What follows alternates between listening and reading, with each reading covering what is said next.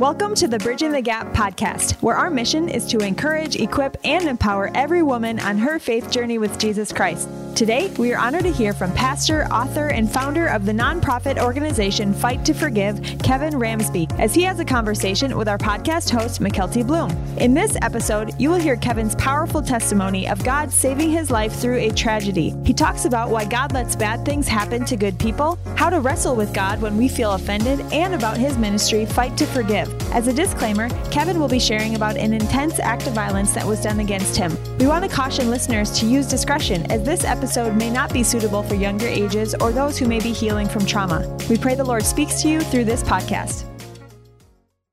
All right. Well, we'll just jump into it then. Kevin, welcome to the podcast. Great. Thank you. It is an incredible honor to have you here. And I think it's really fun because you know Angie Getz, our director from high school. So that's like, I don't want to say way back. I don't know how old you guys are, but it was 10 years ago. Yeah. 10 years ago, we were in high school. And so I think that's a super fun connection. And, you know, she came up to me one day and just said, hey, I know somebody that I think would be great for the podcast. And his name is Kevin. You know, here's a link to your ministry, which we'll talk a lot about today. And he has an incredible story. You know, you should really listen to it. And boy, was she right. I mean, I have heard a little bit about your testimony and your story, and it truly is one of those situations that it is so intense, but it is so just, I don't even know the words about, you just see God throughout the whole thing. Yeah. And just this, it answers that age-old question of why does God let bad things happen to good people? And on this deeper level of how he can turn just horrific stories into this beautiful ministry and this beautiful purpose. So I am just so excited to talk about this more today and give you this chance to share your story and to dive deeper about just how it's impacted you and your life. And now you guys have used this to this beautiful ministry where you're helping people forgive, which is, I'll be honest, one of the hardest things for humans to do, I think sometimes. So thank you for being with me today. And to get us started, why don't you just introduce yourself and tell us a little bit about what life is like for you now? Sure. Well, my name is Kevin Ramsby. I'm married. I've been married for 28 years to my wife, Sarah, and I've got 2 kids and both graduated from North Central University. So we have been, we pastored for the majority of our ministry for about 24 years in the inner city of Detroit, and we planted churches, ran youth center, went there to work with gangs and a lot of at-risk youth. And so we were there for 24 years, best years of our lives. We loved it. And then kind of shifted focus for us, went from pastoring. And about a year and a half ago, we relocated up here in Minnesota.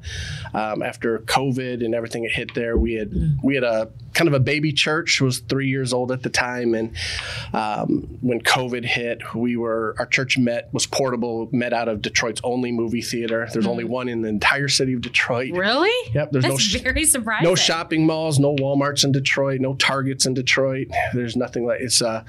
So it was really, we was on the racial divide in our city. And so we rented the theater. And then when COVID hit, we just lost so many individuals, relatives of family members, and we ended up having to make a decision. Do we replant the church in a different community, or do we begin to maybe lean in towards something God had put on our hearts that we've kind of connected with our story and testimony, what God has done in our lives? And we kind of made a choice that this was a point in time where God wanted us to shift ministry focus. And so that's where we now have relocated up here and just given birth to a brand new ministry called Fight to Forgive. And it is just, it's kind of at the genesis stages in a lot of it, of just like starting out. Very much so. And I'm really excited just talking with you more of hearing like how it's going to go and just watching it take off, because from the sound of it, it's already moving mountains and it's already making some ripple effect. And so that's awesome. But,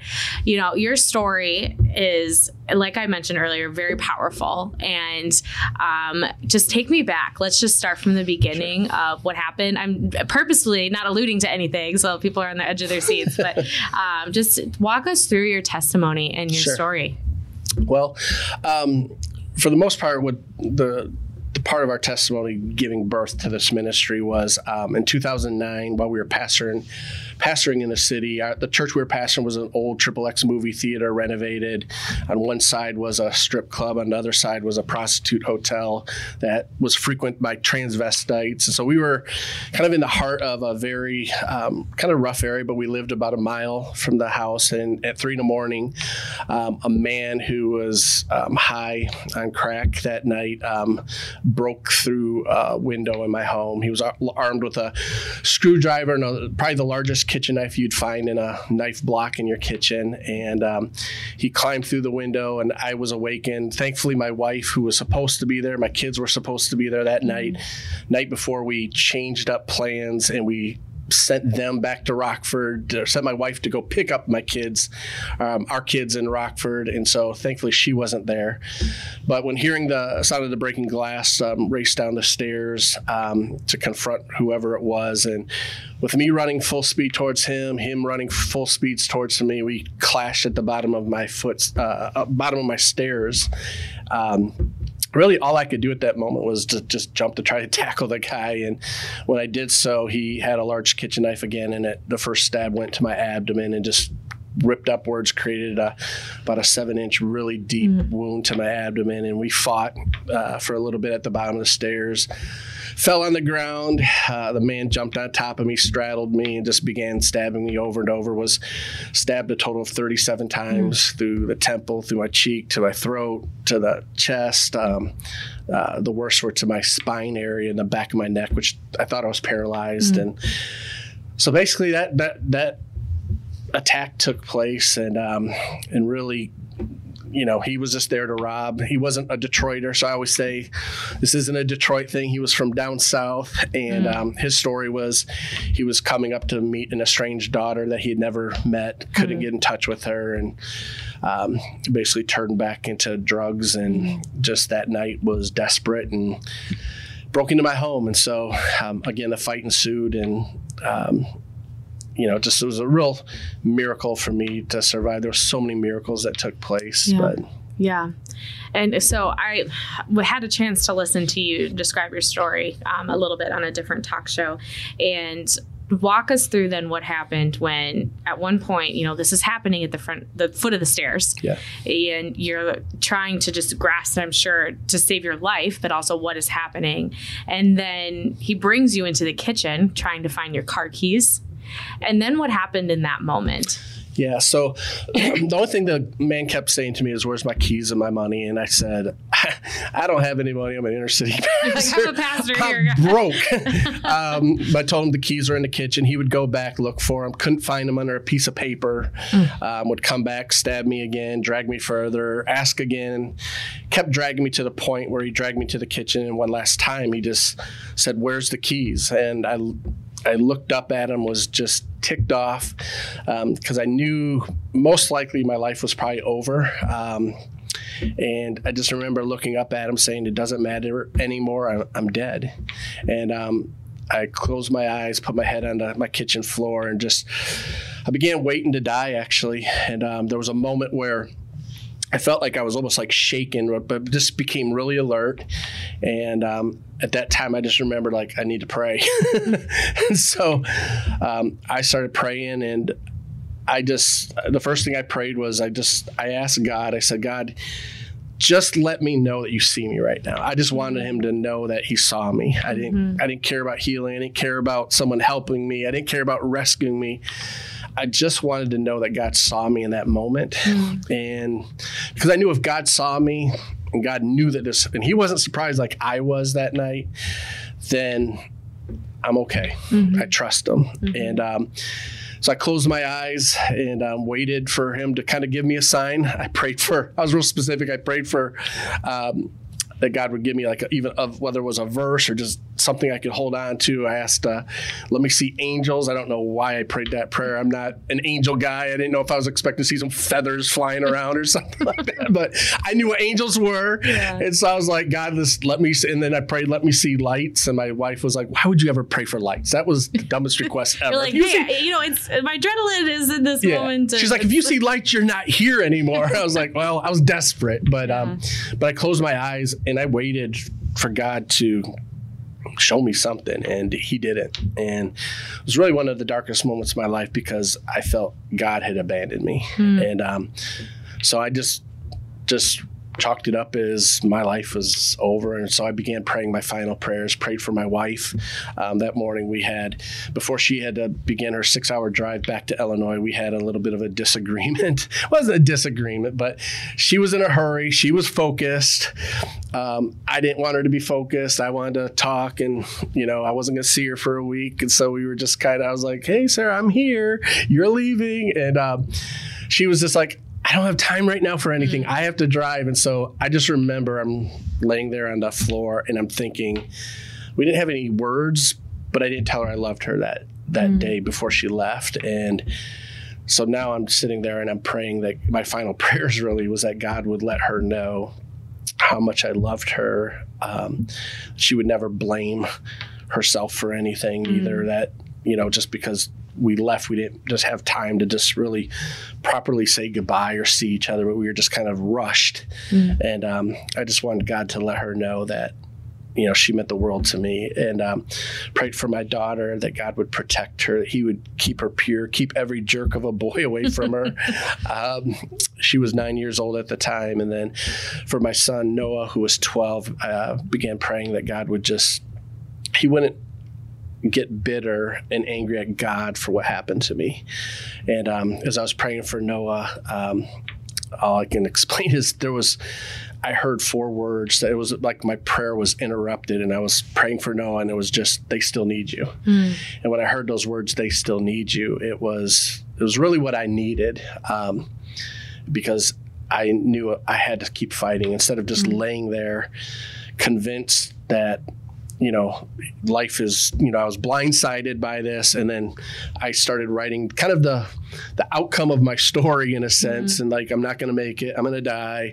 God, you're going to need to do all this. And when I heard they still need you, I was like, okay, I got to keep fighting. And so was able to stand up. That's when I found out how much I was wounded. My insides were outside of me. So I had to pick those up. Was able to carry them to a neighbor's porch where thankfully, he was there to be able to call paramedics, get me to the hospital, and I woke up about a week later in the hospital after they removed all the tubes and kind of brought me out of the sedation. And I realized I was still here, and so I was really thankful to have kind of a second and third chance at life, it seemed. So, did you feel in that moment when you were on the ground and you heard God's voice, did it just feel like you were seen then in that moment? Not at that moment. Not in that moment. I heard it and was, okay, I just was survival mode. I had to get out of here. I remember getting outside of the door. The man was still in the house. He was upstairs, but was able to get to the outside the door. And I remember my first steps on the sidewalk, actually, when I started yelling out for help. But I remember just thinking like I might have a chance to live. So there was a second of hope that I had once I made it out of the house. And then you get to the neighbor's porch and he wouldn't let me in. And then I was like, okay, there's no hope. And then it was that was a whole debacle. But it was really kind of a roller coaster, but I didn't really recognize kind of God's presence until I woke up. And it was almost like I was kind of because as I'm laying in the hospital room, I started like almost putting God on trial, because I was like, I don't know if I'll ever preach again, pastor again, because can't tell people to trust him if I can't trust him. And I can't tell people that he's a friend that sticks closer to a brother, or he's an ever-present help in time of need when he wasn't to me. And so I kind of, in the hospital room, that was one of my first struggles was, what do I do with God? And how can I trust him? Can I trust him? And he began sending in witnesses one by one to kind of, in a sense, defend himself, as I was pretty upset and hurt because I felt like he just was nowhere around in that moment. And he used my wife, the doctors, the police detectives, and just a variety of witnesses to kind of show me that when I felt he was the farthest from me, he was actually closer than I could have ever imagined. And what I prayed for, to see a verse or angels or lights, that's not what I needed. I needed to make sure that police officers were 90 seconds from me. I need to make sure that my family wasn't there that night. I need to make sure that the knife broke during the fight. I need to make sure that the surgeon wasn't on call. He was actually at the hospital at 3 a.m. Wow.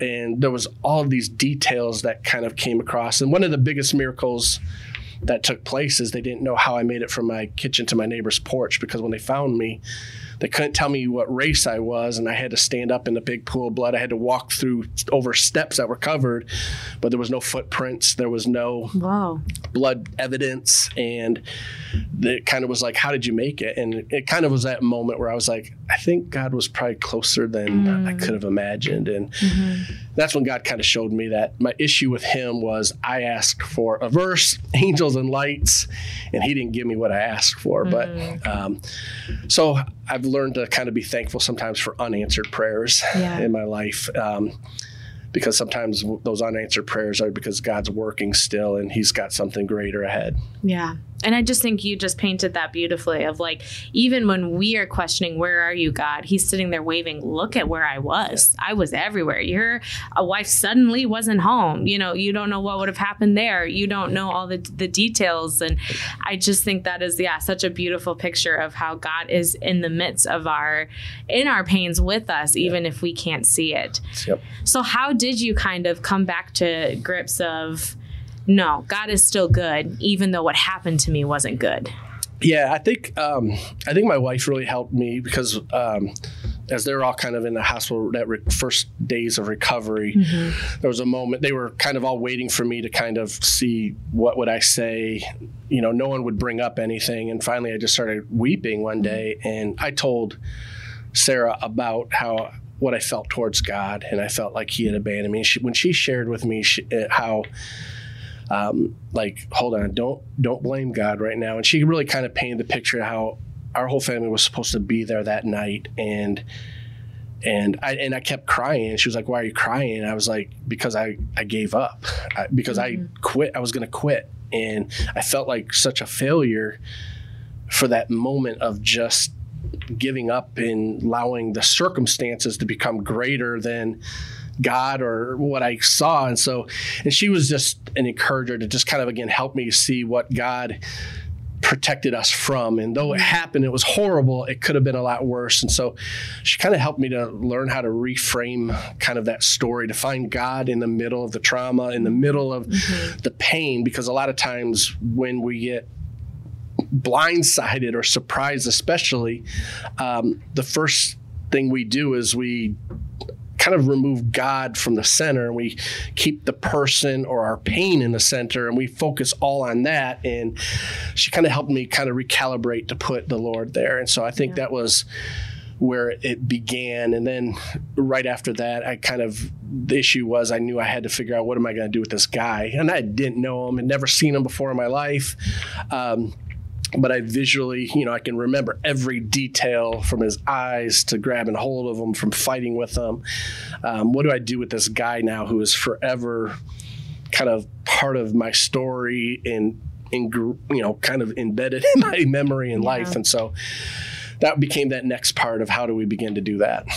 And I think your point was really interesting about just in that moment, something bad happened, and we're instantly blaming God, and in those the blindsidedness.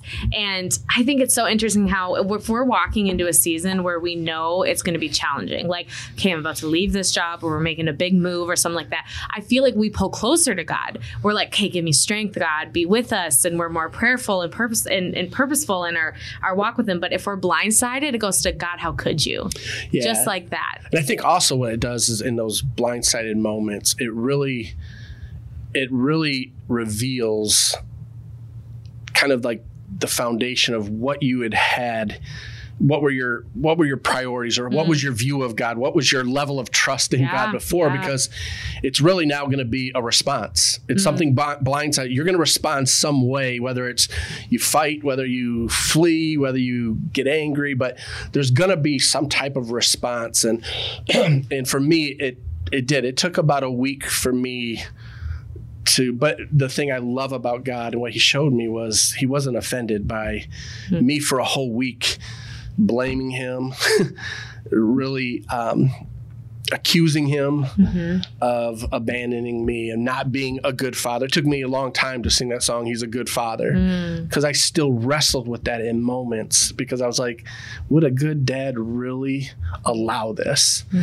And but I really learned that those responses are really you can't prepare for them. Like you said, you could prepare for a transition, prepare for certain seasons, but a lot of times offenses and wrongs, the things that people do to you, you're not prepared for that. And so now it's who you are is going to really come forth. And and God revealed a lot of things to me about my walk with him, my personal priorities, and then just really, again, how do I navigate through this? Yeah, I love that. The response shows a lot. That's a really good point. Well, so you've had this week and you've wrestled with God. You're kind of coming to these realizations of where he was. But like you said, you've got this other guy to deal with now. And what happened there? I'm sure everyone is wondering, did they catch him? What happened? Yeah, he got caught about 3 months later down south. So we, in the hospital room, I made an initial decision. Like, I knew I needed to forgive this guy because it's what Christians do. We're supposed to forgive. So I quickly said I forgave the man. I told him and a couple of other people that, like, I know I need to forgive. I forgive this guy. And then, and it kind of was like, okay, it's over. I forgave him and we're just going to move on. But after about a month later, we returned to my house. We had to return to our home, which was where all this happened. He was still on the run, and we would get crazy things. We'd have people drop off anonymous letters, some weird, necklaces people would make on the street as a gift to us, saying they're sorry that they didn't turn them in, and they're sorry that all this other stuff. So we're like, okay, he's around here still.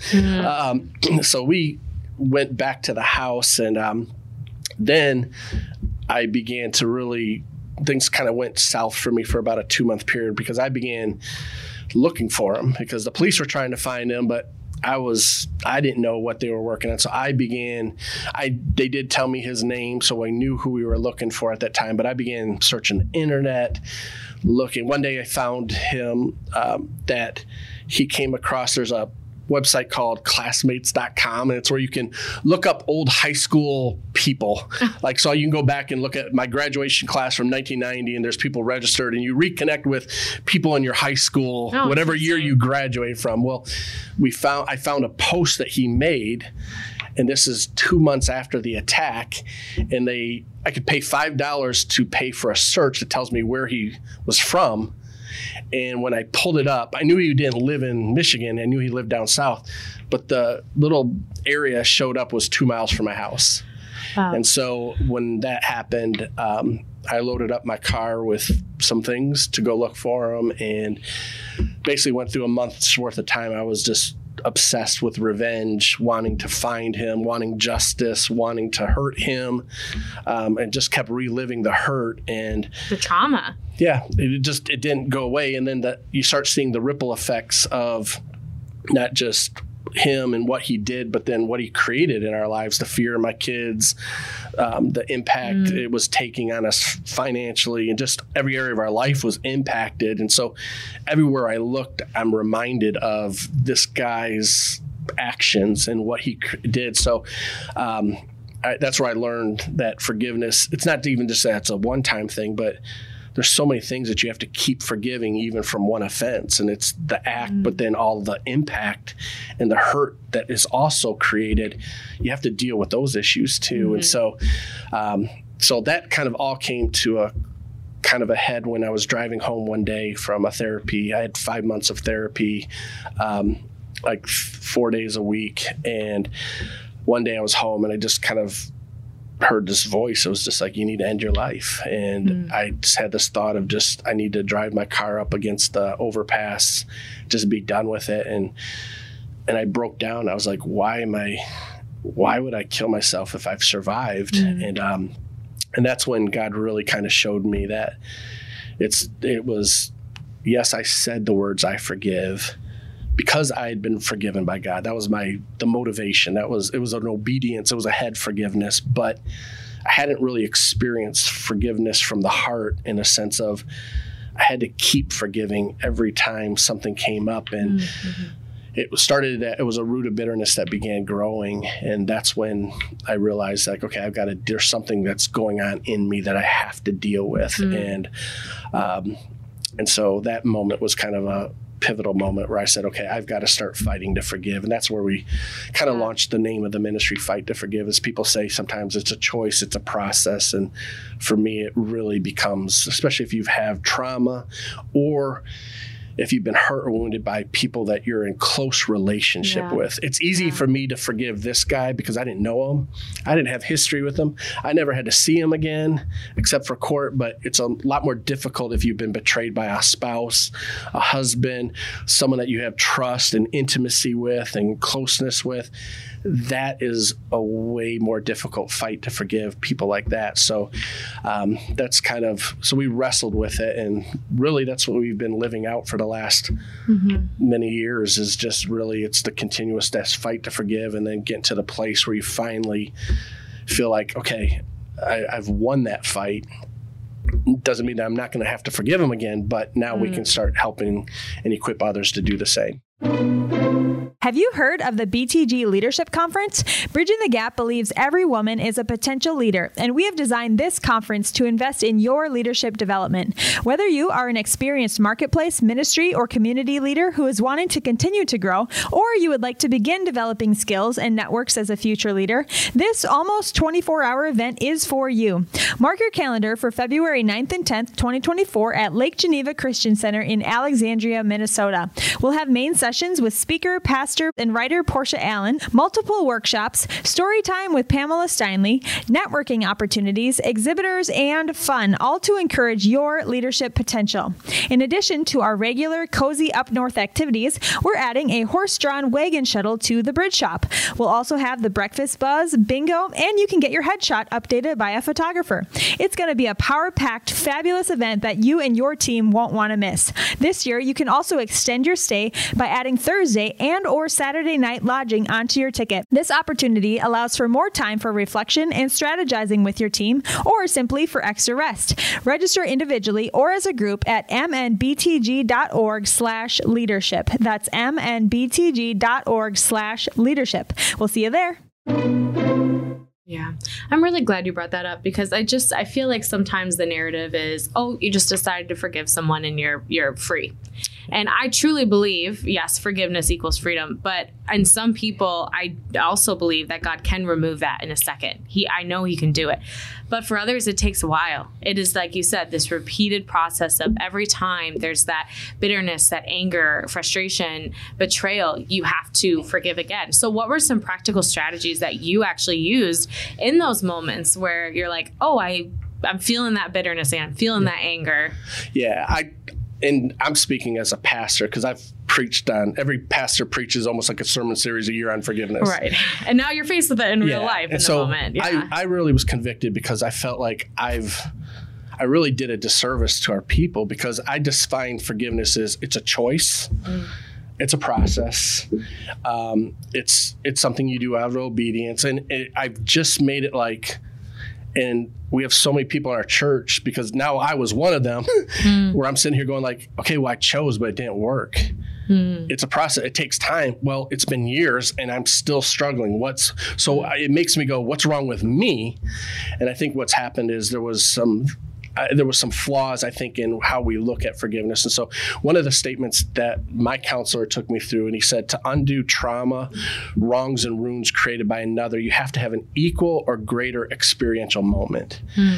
And so for me, so if you think about it, here's the forgiveness, the record of wrongs. I got to forgive this guy. He nearly murdered me. but didn't stop there. Then there was the years of all the impact that came. We lost everything. We had to move financially. We lost everything. I have 4 feet of scars all over my body that remind me my kids' innocence were stolen. We had to move 4 times in 5 years. We lost our home. We lost relationships over this. I mean, the impact is like this. It's huge. Yeah. It's this. And so, and what we do is we say, forgive. Just choose to forgive. And so that statement of you need to have an experiential moment that's equal or greater to that trauma or that record of wrongs. And so I realized that forgiveness, it really is, first of all, it's a response, and it's not a choice. Like, can I forgive? Do I need to forgive? I mean, if you're a Christian, a believer, you have to. You're a Christian. You forgive, and so forgiveness is supposed to be a response to the cross, and that's what I did. In the hospital room, I knew I had been forgiven much, and therefore I forgave. And so there was an experiential moment where I did that. But what I didn't know is I wasn't equipped to keep forgiving. And I think that's where the disciples, always, the question that's repeatedly asked over in the scriptures over and over and over again is, how many times? How many times do I got to keep forgiving?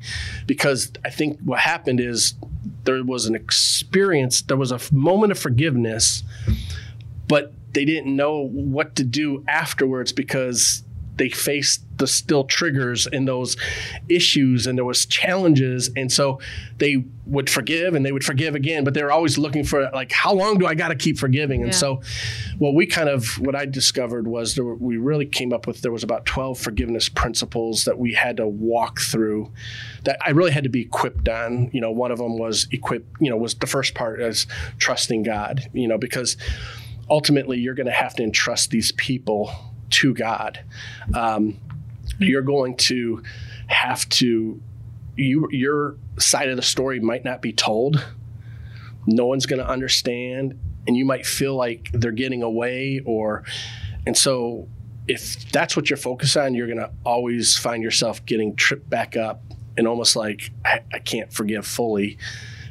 And so how do you do that? You're going to have to learn to trust God. We learned that you had to learn to treat the wounds. And so many times I think for us, we're into the miraculous where we want instant healings. Yeah. We're healing now. And what I've discovered is oftentimes God doesn't heal quickly. He heals slowly.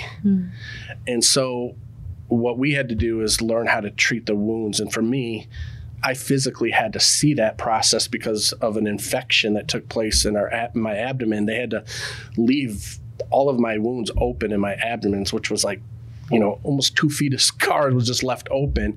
And my wife had to pack me every day, twice a day. And I had to watch my body heal from the inside out. And so it gave me a great picture of the physical body was designed to heal itself. And I think spiritually, the body of Christ has been designed to heal itself. And so we had to learn what it meant to be connected to a life-giving church. I can tell you, my pastor at that time, I was the executive pastor. My lead pastor was Pastor Tim Delina. And every sermon he preached was like, it was like he was treating my wounds. And it was applying the word of God constantly and reapplying it day and night was such a huge part of how do you treat the wounds. So we've kind of discovered there was these multiple kind of things that we had to be equipped to do, from how do you reframe your story? How do you put God in the center of your story? For me, when it came to the sentencing time for my attacker, I refused to give a victim statement. Instead, I created a life statement. And what I did, it was from the story of Joseph, where I put God in the center of my story instead of making that victim become the center or my pain the center of my story.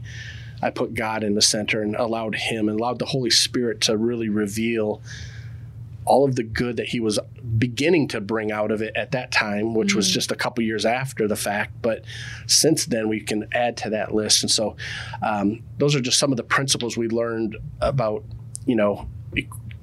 really there's some things that you just need to be equipped in how to keep forgiving, because forgiveness is really, it's a lifetime sentence. You don't do it just once. you're probably going to have to do it over and over and over again. Certain anniversary dates, the holidays are coming up. Yeah. It's going to be a trigger. Those wounds, what could have been, the fears. How do you deal with the fears of the unknown for the future? How do you deal with those? So that's part of what we do as a ministry. Is we've kind of created a forgiveness masterclass type of thing, which is really an equipping course that we really want to help equip the body of Christ to be able to heal and really grasp what is biblical forgiveness, what is forgiving just as God in Christ forgives you looks like. Mm-hmm. And I think that's kind of what our mission is to help the church to not only know what the Bible says, but I think through our testimony and what we've walked through, we can actually become a little bit of a visual testimony, a little bit, hopefully, of what that Christ-like forgiveness looks like. Mm-hmm. I think a lot of us have had to do those moments of, I need to forgive, and you have that forgiveness in your heart and in your mind. Do you think it's harder to then actually verbalize it to someone who has hurt you, to say, I forgive you?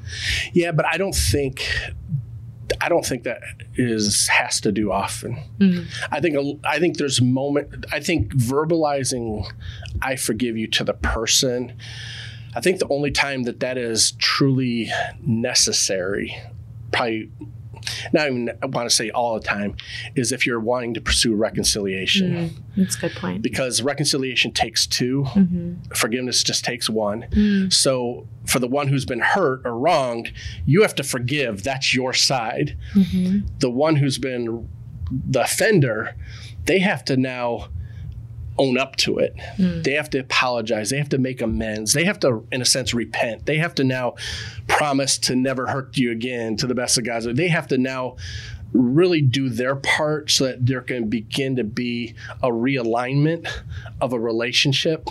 And if they don't do their part and you're not realigned correctly, you can't reconcile, but you definitely have to forgive. So for me, I know forgiveness from the heart.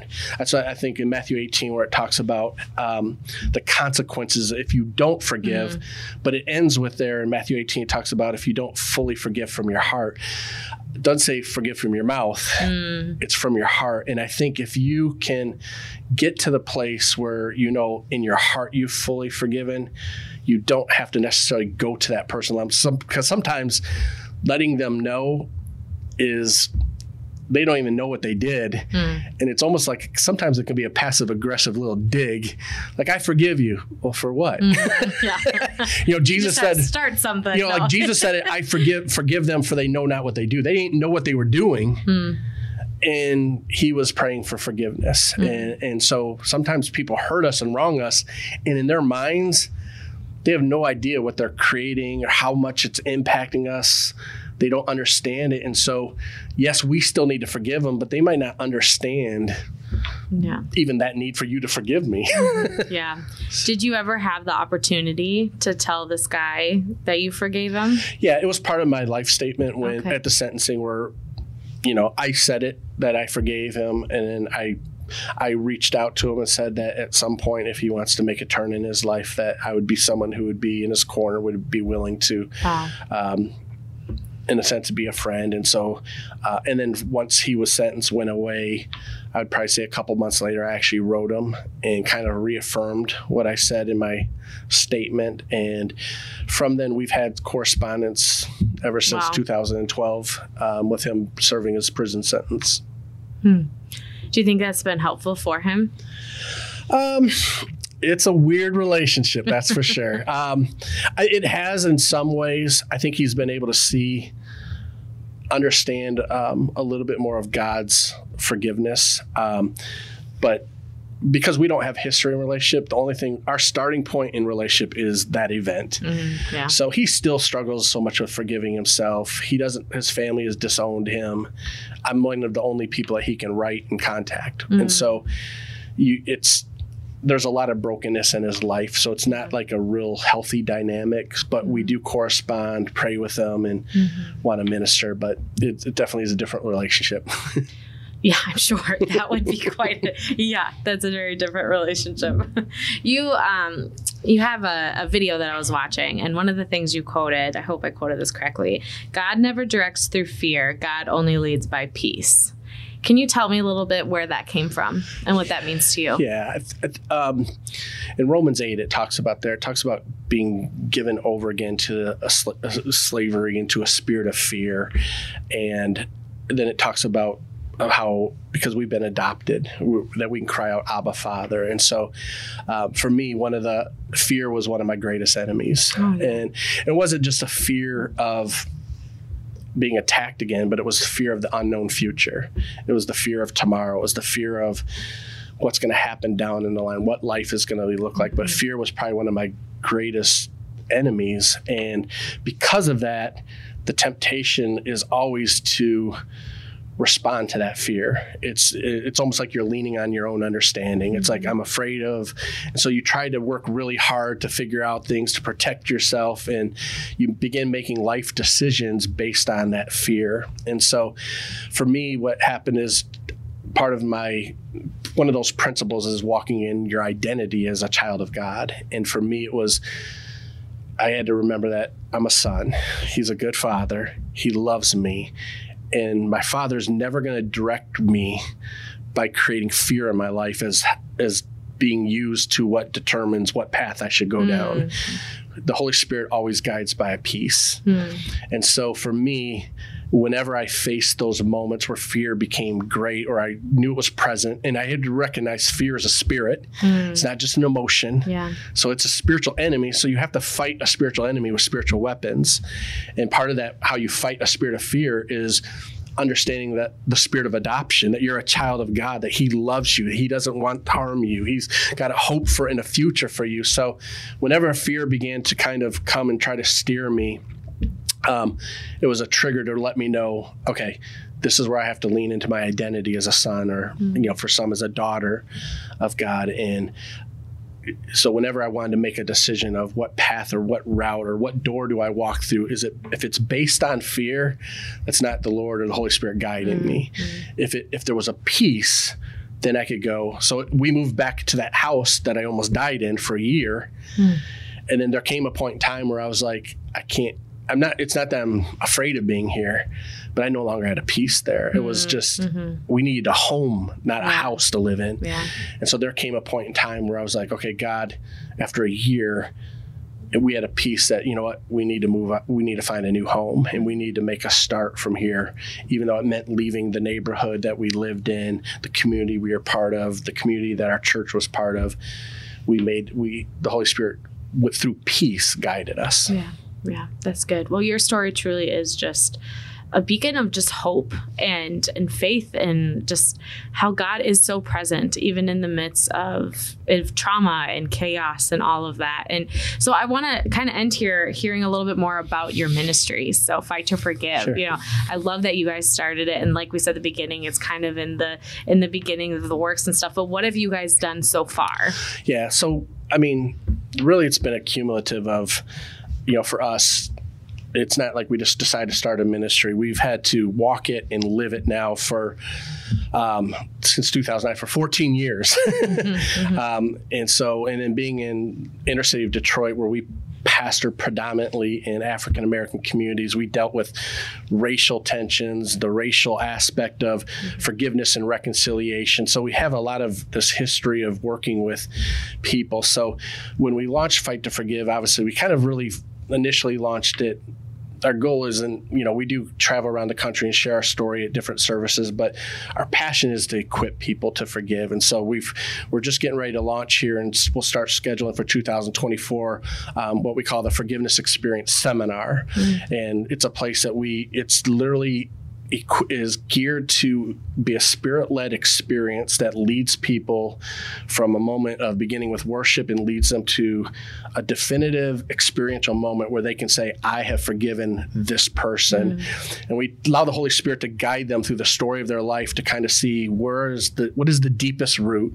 Yeah. What is the root of bitterness? Because oftentimes we look at all these relationships that we have problems with, but it's all attached as a root system to usually a core, a father wound, a wound in their childhood, or some type of an abuse, or or some traumatic event. So we help people through the Holy Spirit kind of go through that experiential moment to discover what it is, lead them to that moment. And then from there, we kind of, like I said, we have this forgiveness masterclass that we allow people to go through. And then, so our prayer is that God would just kind of continue leading us through ministries and how we can serve pastors and congregations in this area, so that we can see pastoral staffs who are kind of have people come in from outside of the community but they're coming from bad experiences.